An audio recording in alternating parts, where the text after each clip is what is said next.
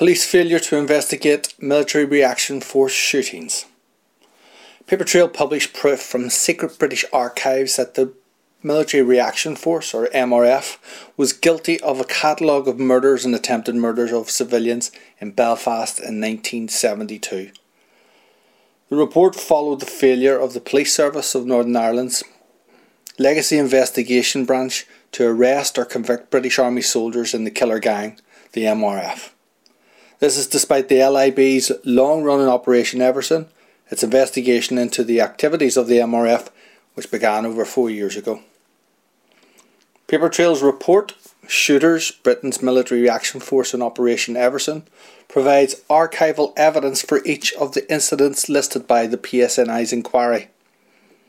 The British military logs even provide the names of the MRF attackers in some of the incidents and names one sergeant of the MRF in 6 of the shootings. Paper Trail and the surviving victims believe this particular sergeant is connected to many more. The PSNI only sent a file to the Public Prosecution Service on 7th of February 2020 after Paper Trail submitted the book of evidence to former Chief Constable John Boucher's Canova team on 28th of January 2020. The Canova team is investigating the murder of single mother Jean Smith Campbell on June 8th, 1972. Archives found by Paper Trail proved the British Army claimed her shooting despite police blaming Republicans, and the MRF claimed a hit in the same area. Jean Smith Campbell's murder did not feature in PSNI's Operation Everson, despite the MRF claim that it shot someone that night in that area. Jean's family fought a historic battle in court against the PSNI and its failure to investigate the murder of Jean. In 2019, an appeal court in Belfast ruled that the PSNI's Legacy Investigation Branch was not practically independent and could not offer an investigation sufficiently compliant with Article 2 of the European Convention on Human Rights. As a remedy, the investigation passed to John Boucher's Canova team. Many other families, including those impacted by the MRF shootings, also believe that the PSNI and its LIB team are not independent and should not investigate legacy cases. In February 2020, Paper Trail asked Police Service Northern Ireland via Freedom of Information Act 2 articles. 1. How many man or woman hours have been spent investigating this list of cases since the launch of the inquiry up until the present day, which was at that stage 12th of February 2020. And 2. How much money has been spent on Operation Everson up until the present day. PSNI replied, the record owner within PSNI has advised there is no formal record of the number of hours any individual works on any given case, and additionally, the cost of the investigation is not recorded. This is because duty time in our system is not specific to any operation.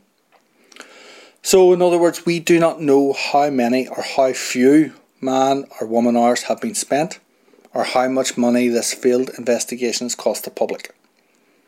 Speaking to reporter Patricia Devlin, Padraig O'Murray of O'Murray Solicitors, which represents many of the families impacted by the MRF shootings, said, Paper Trail's report has shed further light in relation to the role of the British Army during the conflict in the north of Ireland, and in particular the unlawful actions of this undercover army unit, which included civilian assassinations.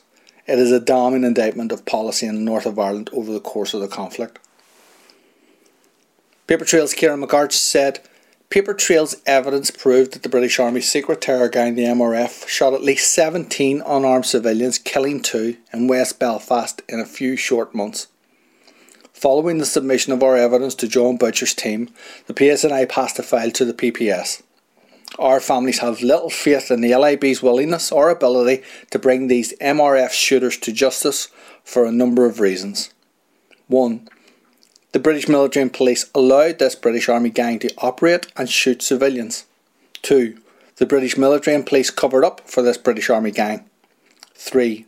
Paper Trail discovered basic but critical archives which PSNI LIB either failed to find or deliberately ignored. 4.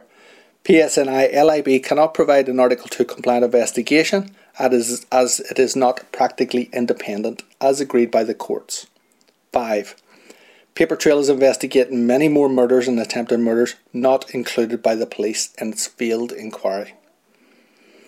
PSNI LIB is perpetuating the British state's strategy for dealing with the legacy of its past in the north of Ireland. Deny, delay and death. It will deny its responsibilities and deny our families access to evidence.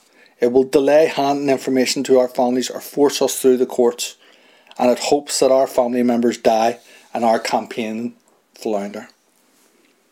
Subsequent to the submission of our evidence of MRF's guilt in a catalogue of murders and attempted murders, the British Secretary of State, Brandon Lewis, tried to rewrite the Stormont House Agreement without consulting our political leaders in the north of Ireland, or indeed the Irish government.